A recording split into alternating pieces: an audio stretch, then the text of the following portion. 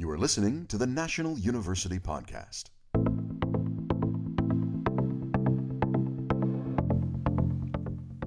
Hello, I'm Kimberly King. Welcome to the National University Podcast, where we offer a holistic approach to student support, well-being, and success, the whole human education.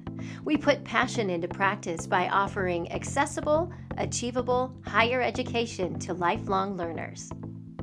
According to PubMed Central, the development of safe and efficacious vaccination against diseases that cause substantial morbidity and mortality has been one of the foremost scientific advances of the 21st century. Vaccination, along with sanitation and clean drinking water, are public health interventions that are undeniably responsible for improved health outcomes globally. Today, we are talking about vaccines and how they work. On today's episode, we're discussing vaccines and what they are and how they work. And joining us is Dr. Huda Makhluf.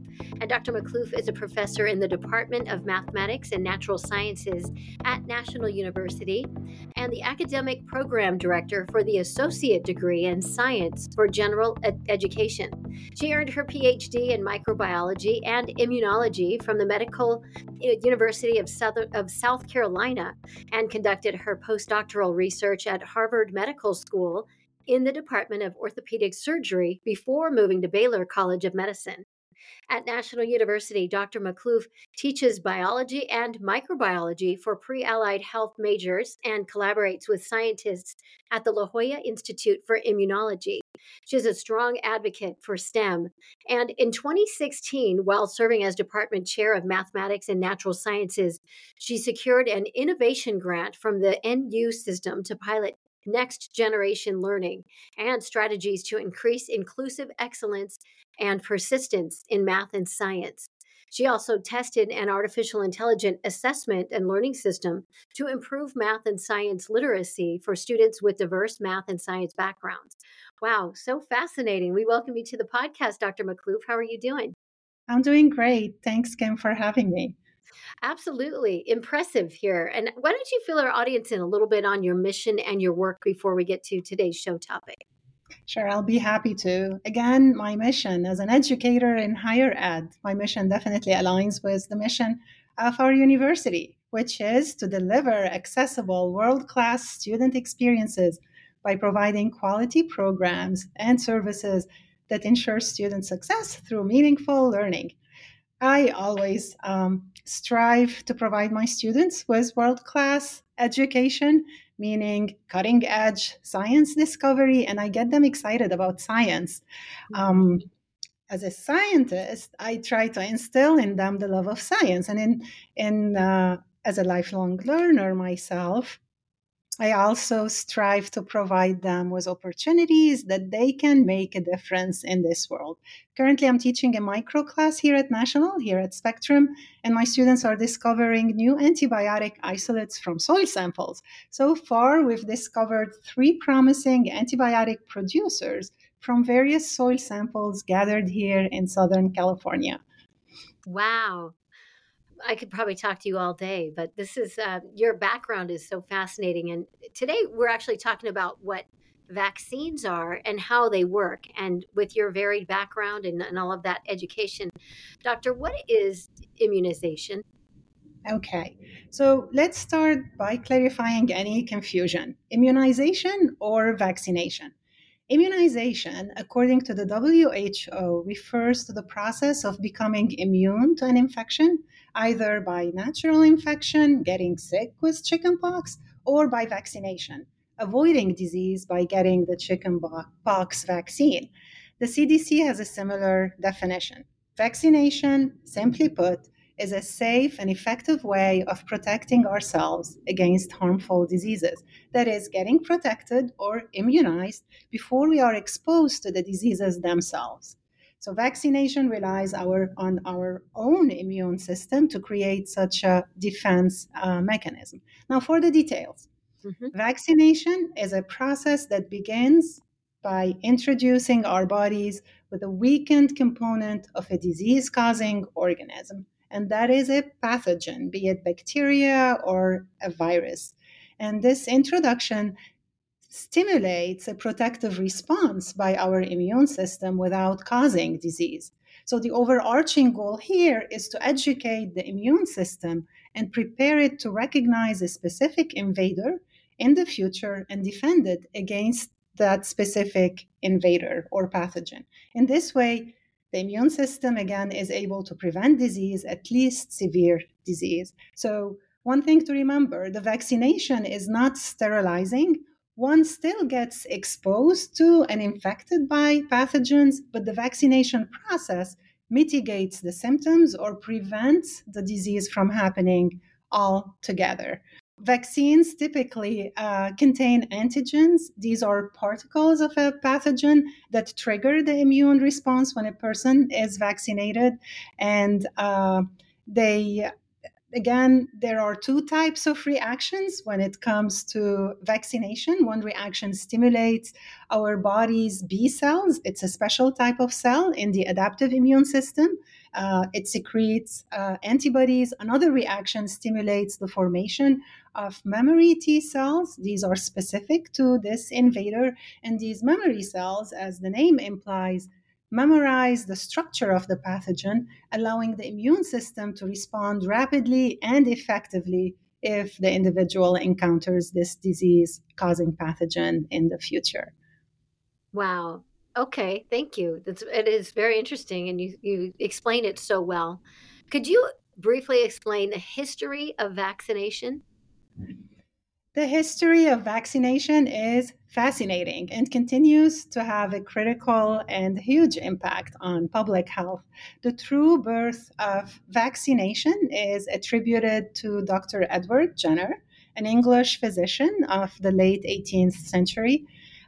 In 1796, precisely, he observed the following.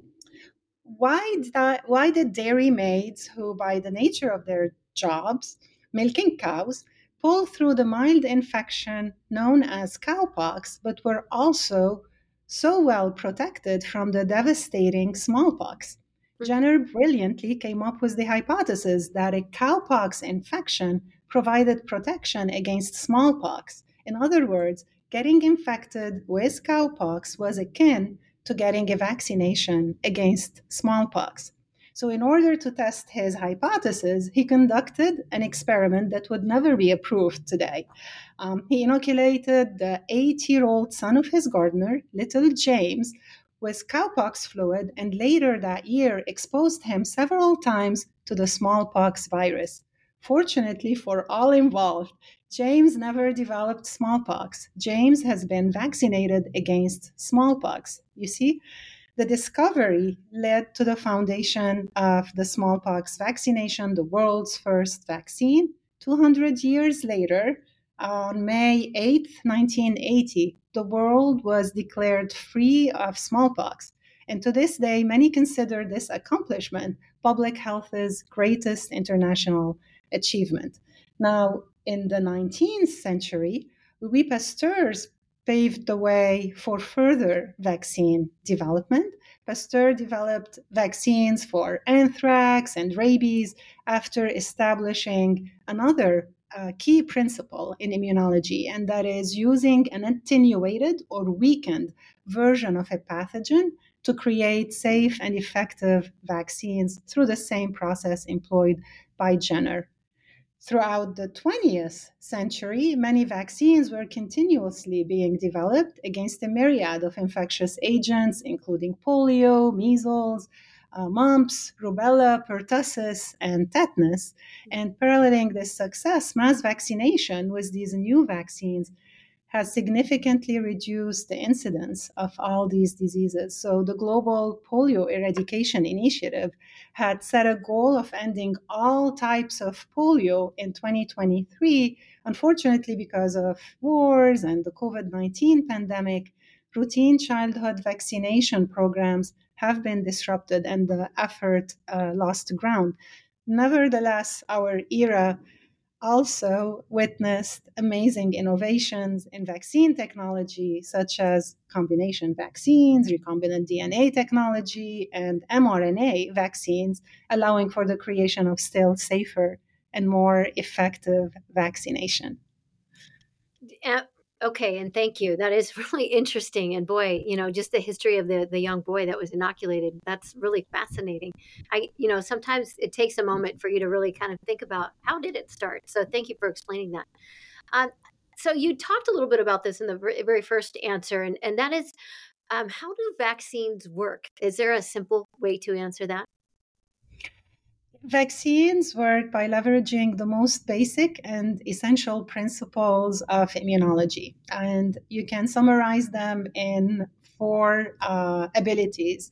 And detect, so the person host immune response detects and resists infection. Two, recognizes a person's own cells as self and rely on memory from previous exposures or infections, and then limit a person's response, once the pathogen has been removed. So, again, vaccination against a pathogen is different from getting an infection with the real pathogen.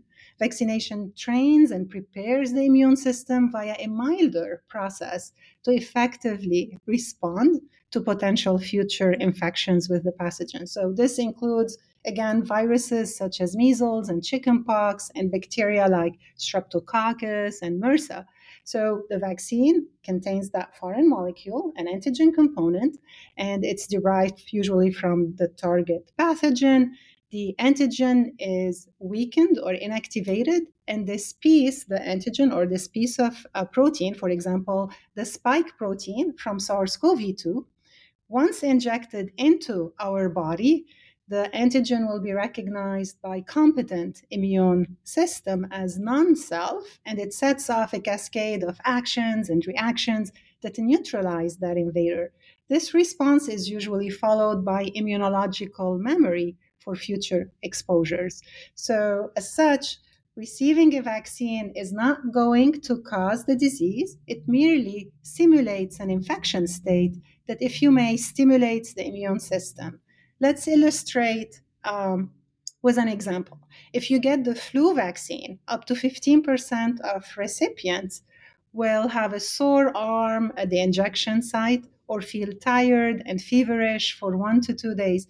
They don't get the flu. In contrast, getting sick with the flu can simply imply 1 to 2 weeks of high fever and chills, missing 1 to 2 weeks of work or school, then getting complications like pneumonia, especially in our most fragile populations, the elderly and children too and under. So in 2017, 2018, there was 52,000 deaths from the flu. In 2019 to 2020, about 25,000. So you see, vaccinations work. They bolster our immune system's ability to fight diseases and play a crucial role in reducing disease burden and alleviating suffering and pain. Wow. Well, so this kind of leads me to my next question then. So, Dr. Makhluf, the immune system defends our body against infectious diseases, but can you briefly describe the components of the immune system and then the type of responses? Yes. So, as we've discussed, the immune system is a sophisticated defense mechanism that protects our bodies from infections and diseases. Most people think of it in terms of its microscopic components, a complex network of cells that include lymphocytes, T cells, B cells, and natural killer cells, neutrophils, monocytes, macrophages, and dendritic cells. But did you know that the skin is not only our body's largest organ, but an active part of our immune system? It's more than just a physical barrier between our internal organs and the environment, with all its toxins, pathogens, and stressors. Skincare is therefore more than skin deep. So take good care of your skin, wear sunscreen, drink plenty of water, eat a healthy, balanced diet, and of course, get enough sleep. Now, let's get our microscopes out and focus on the molecular and cellular components of the immune system streaming in our bloodstream, blood vessels, lymphatics, spleen, and tissues. Within the immune system, there are two types of responses: the innate immunity and the adaptive immunity components. Innate immunity, we just touched on briefly, physical barriers such as skin, the mucous membranes in our mouth and nose, stomach acid, etc. Let's focus on adaptive immunity. The adaptive immunity response involves many players, starting with phagocytic cells. These are specialized type of cells that ingest and digest pathogens. They include macrophages, antigen presenting cells. They process and present antigens for recognition by other cells. These cells are the cytotoxic killer T cells that possess molecular weapons to directly attack the pathogens. Helper T cells, probably the most important component of adaptive immunity, and they are needed to help both killer T cells and B cells. And yes, B cells or B lymphocytes, the cells that create antibodies to neutralize pathogens. It's tantamount to cell wars, just like Star Wars. These cells have a mission. Their mission involves four phases: encounter, activation, attack, and memory, all against a wide range of pathogens. Let's discuss some of these cells in some detail. T cells. They're a type of specialized cells in the immune system, further classified into two types: the cytotoxic T cells, also known as CD8 positive T cells, and the helper T cells, known as the CD4 positive T cells. They have different functions, again, within the immune system and its overall response. CD8 positive or cytotoxic T cells are involved in what's known as cell-mediated immunity, and their main function is to destroy infected cells with a virus or abnormal cells. So infected cells would be those cells infected, say, with a bacterium or a pathogen or virus, and abnormal cells would be cancerous cells in your body. They are named cytotoxic because they release toxic substances like perforin and granzyme. This process induces the death of the target cell by a process called apoptosis or programmed cell death. The CD4 positive T cells, on the other hand, are known as helper T cells. They do not directly kill infected cells, but they provide instruction, support, and help to other immune cells, and they help coordinate the activity of B cells, cytotoxic T cells, and other immune cells, so ensuring a well orchestrated immune response. And finally, the B cells. B cells are immune cells that produce antibodies. They are helped again and activated by helper T cells to multiply and differentiate into specialized cells called plasma cells. So these plasma cells are factories that produce buckets and buckets of antibodies, all specific to the disease or vaccine antigen. So an antibody is a relatively large Y-shaped protein that circulates in the blood and is used by our immune system to recognize pathogens and neutralize them and block them. So the antibody production is important because without blocking these pathogen, they can cause disease. So this is possible today, tomorrow, and years later sometimes. Again, it's possible through B cell memory formation. B cells become long-lived memory B cells. These memory B cells remember the pathogens antigens, and they are stored for a long period of time in the body. So when a person encounters the actual pathogen later on, these memory cells kick in quickly, recognizing the invader and mounting this rapid and robust immune response. But sometimes this memory fades away, and it will require a booster shot to re-educate the immune system so it can stay effective at recognizing the pathogen. So for tetanus, the booster shots are needed every decade or 5 to 10 years at least. For other vaccines, the booster shots may be needed every 2 to 6 months. Example, DTaP, diphtheria, tetanus, and pertussis in children under 5. So that's a lot. Let's recapitulate the main ideas. Just like its name suggests, the adaptive immune response is pathogen specific. It develops with each event, and adapts over time. And it involves, as we've mentioned earlier, the B cell response, the humoral immunity, and the T cell response, the cytotoxic mediated immunity. B cells produce antibodies that neutralize specific antigens, and T cells will kill an infected cell or a tumor cell. So, broadly speaking, the key functions are recognition, response, and memory. Great. Wow. Yes, there's a lot in there, but thank you for kind of really breaking that down. What is herd immunity? So, herd immunity, again, is a clever strategy in vaccination process. It is immunity at the level of a population. It provides indirect protection against the spread of infectious diseases, but only after a large enough portion of a community, the actual herd, becomes protected or immune to a disease. So, to achieve herd immunity for a specific infectious agent, a significant portion of the population must become immune to this pathogen. And the immunity can be the result of vaccination or artificial immunization, or from natural immunization or natural infection. So, herd immunity against measles requires about 95% of a population to be vaccinated. Only then will the remaining 5% unvaccinated people be protected. For polio, the threshold is only 80%. To reach herd immunity for COVID 19, it's postulated that more than 70% of the population would need to be immune. It has also been debated that this concept of classical herd immunity may not completely apply to COVID 19. So, herd immunity, again, when a significant number of individuals within a population become immune to that pathogen, the ability of this agent to spread, the virus to spread, is limited.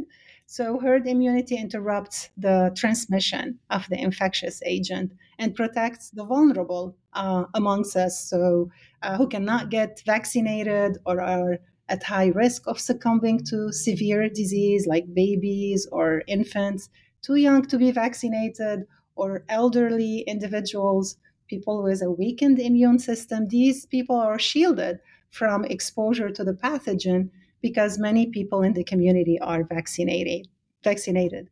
So it's a way to stop the spread of an infectious agent. And herd immunity, we have to remember, can change over time due to fading immune memory and waning immunity and the emergence of new viral variants and escape mutants. So you see, the immune system never sleeps. That is a good point. Okay, thank you for helping us to understand that. You mentioned viral variants. Can you explain what a virus is and what escape mutants are? And also, why do we need to stay up to date on vaccination? There's a lot in that, so I can re ask you that if you need. Right, that's a great question, Kim. Virus is a tiny infectious agent measured in nanometers. Viruses infect all life forms, from plants and animals to microorganisms living inside them, even bacteria, our own microbiome in our gut. So, viruses are the most numerous type of biological entity, and we're discussing here the type that make us sick. The viruses in this 12 podcast this week in virology quips. It's about the viruses that make you sick. So viruses consist again of genetic material, either DNA or RNA, encased in a protein coat. We usually call it a capsid. And some viruses have an outer lipid envelope, and we call them enveloped viruses. HIV, the virus that causes AIDS, or SARS-CoV-2, the virus that causes COVID-19, are enveloped viruses. And viruses, again, cannot replicate on their own, nor can they carry out their life processes independently. They rely on a cell, on the host cell, to infect. They infect and they hijack the machinery to reproduce and transmit. And their replication process is not error free.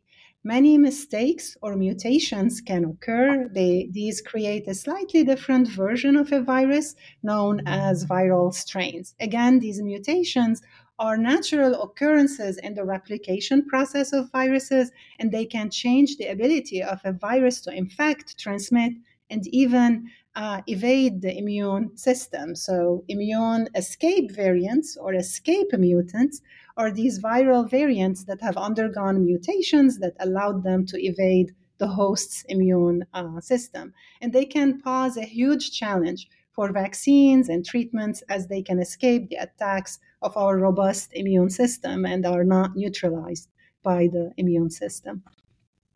And then why do we need to stay up to date on our vaccinations? Yes, it's very important to stay up to date. So, following the CDC's recommended immunization schedule is best to ensure that the vaccination effectiveness and every community's well being is preserved.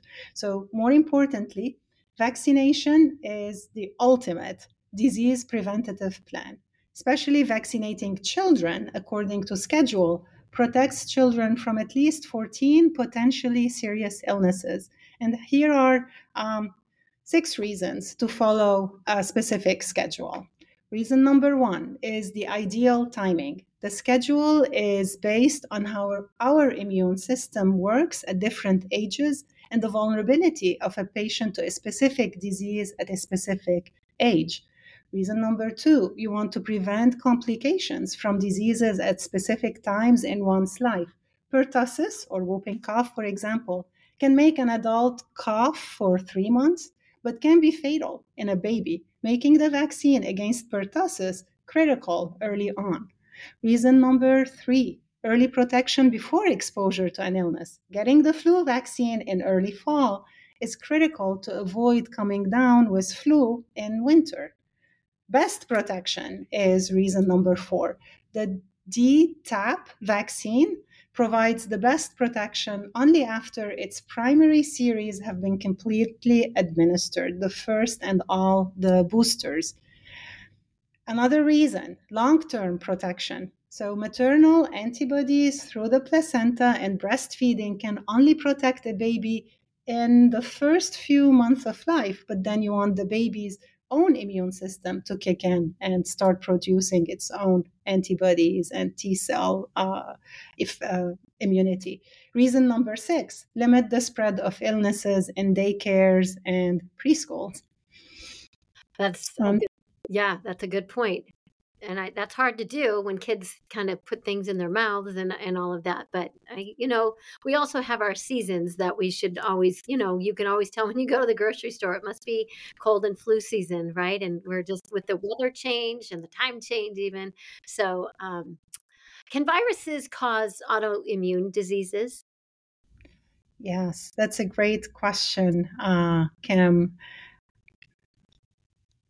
And they can trigger autoimmunity, especially in genetically susceptible individuals.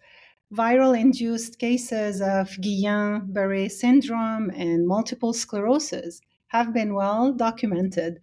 Autoimmunity is a breakdown of self tolerance. So, remember when we said you have to recognize self from non self? So, the autoimmunity, auto means self, and then you mount an immune reaction against your own tissue and proteins. So, we call this an aberrant immune response that fails to recognize the self antigens as self, and it actually mounts an immune response against self tissues. Now, multiple mechanisms were proposed to explain this breakdown of self tolerance by viral infections, such as molecular mimicry, bystander activation, and epitope spreading, all complex topics beyond the scope of this podcast, but briefly, some viruses carry molecules or antigens that are structurally similar to our own self antigens, which leads to the activation of cross reactive B cells and T cells against both viral and non viral or self antigens. So basically, the immune system is confused.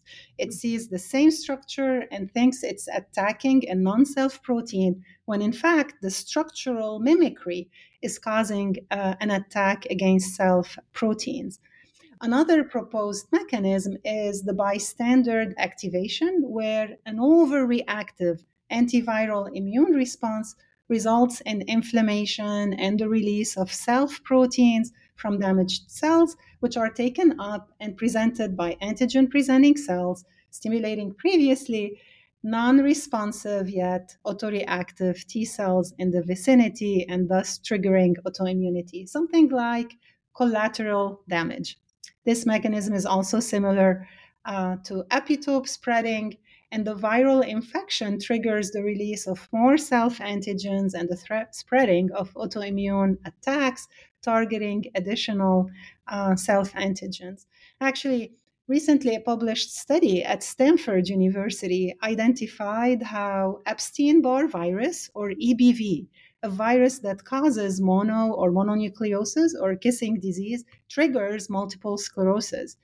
Their study found that part of the Epstein-Barr virus, named EBNA1, Epstein-Barr virus nuclear antigen 1, mimics a protein made in the brain and the spinal cord called the glial cell adhesion molecule, or glial CAM. This leads the immune system to attack myelin, a protective coating around our nerve cells. This disrupts the electric impulses between the nerves and causes numbness, muscle weakness, and paralysis.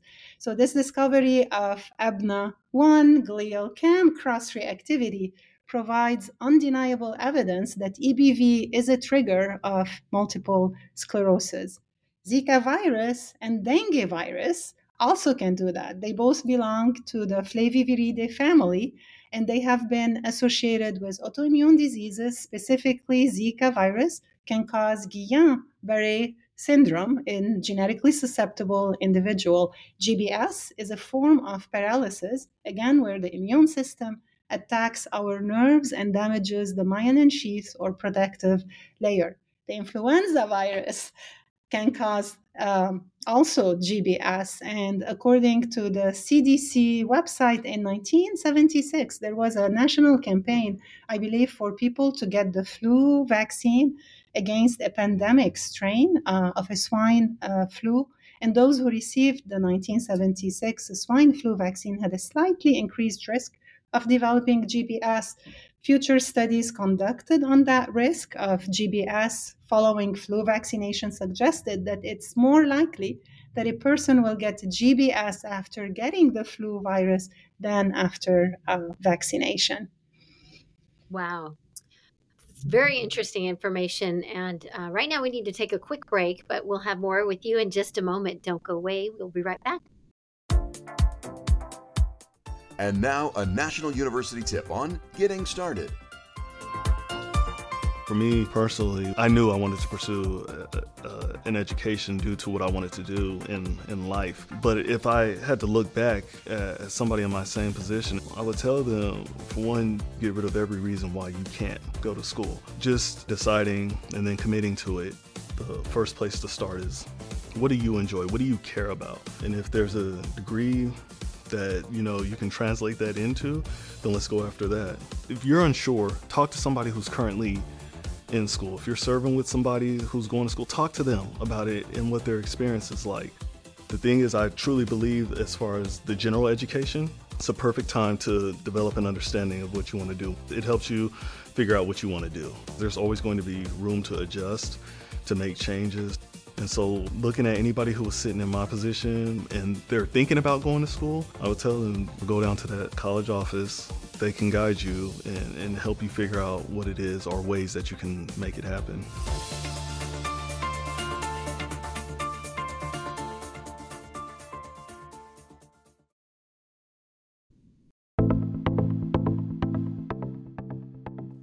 And now back to our interview with National University's Dr. Huda Makhluf. And we're talking about what vaccines are and how they work, and it's just fascinating information.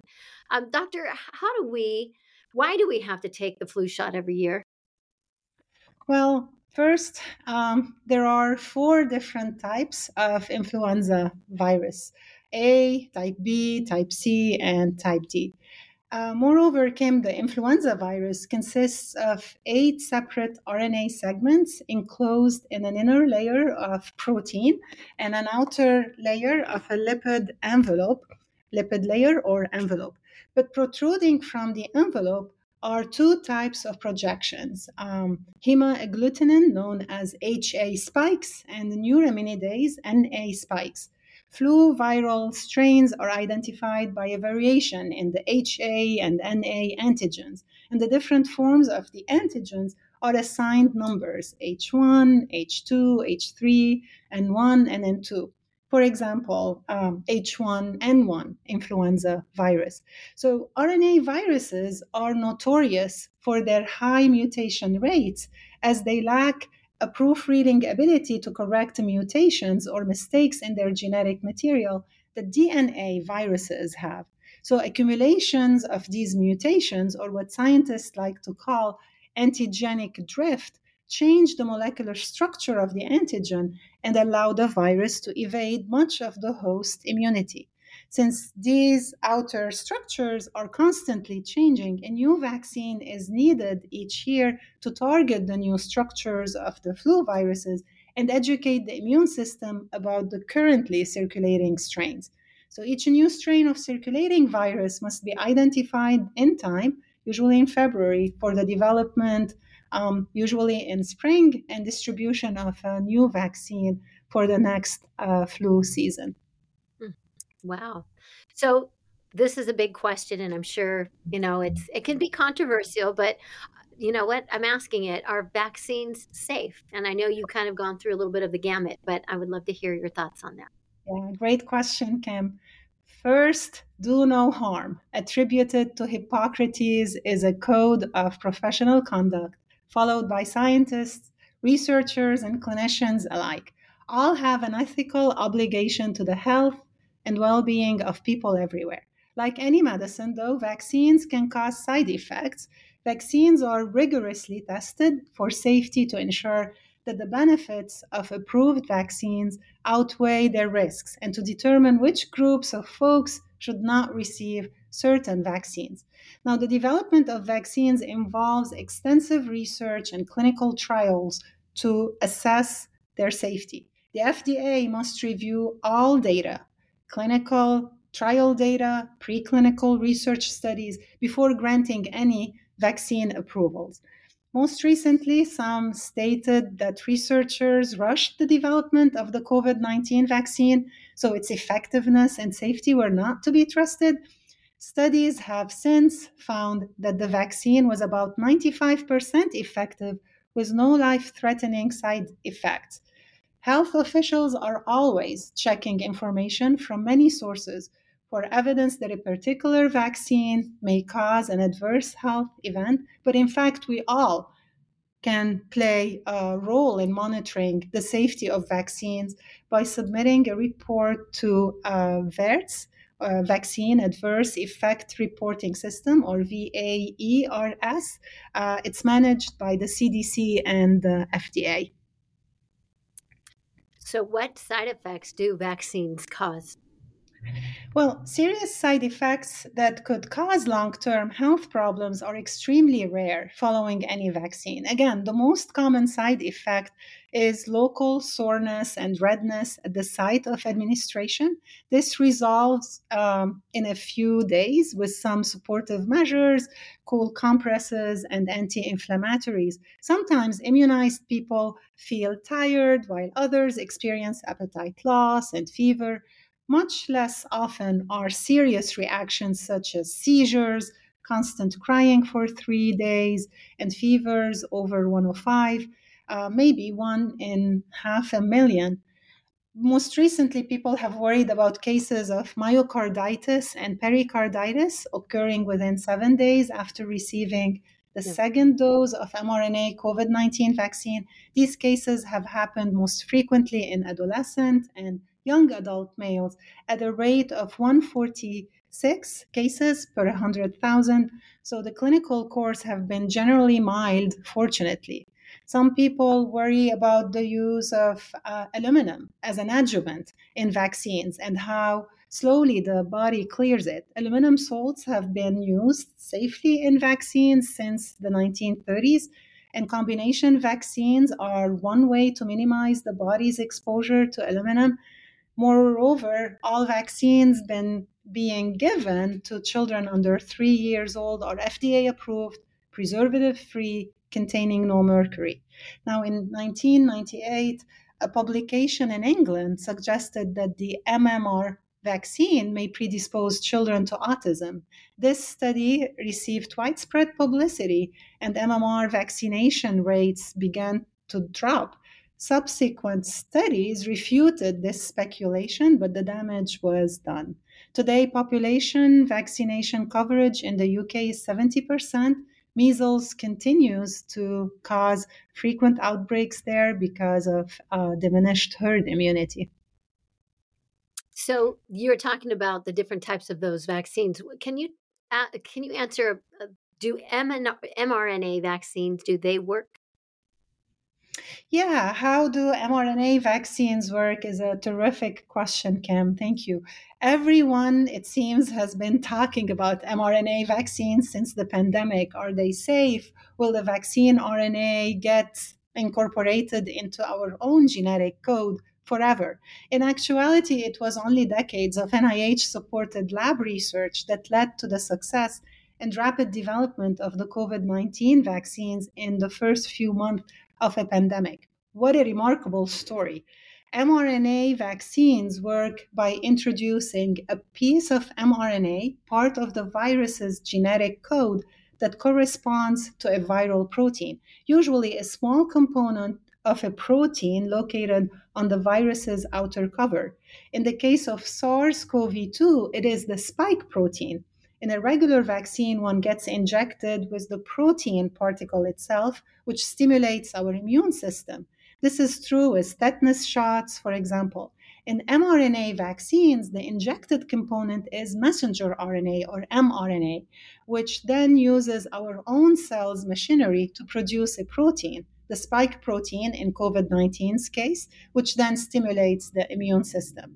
mRNA does not enter our nucleus where our DNA is housed and stored. It's very degradable, fragile, and duly disposed of. Okay. Well, thank you for explaining that. And what are some key advantages of the mRNA vaccines?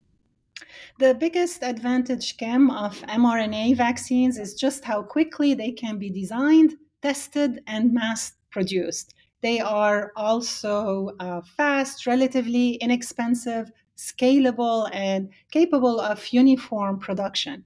The half life of the vaccine can be regulated by modifying the RNA sequence so it becomes a plug and play type of platform.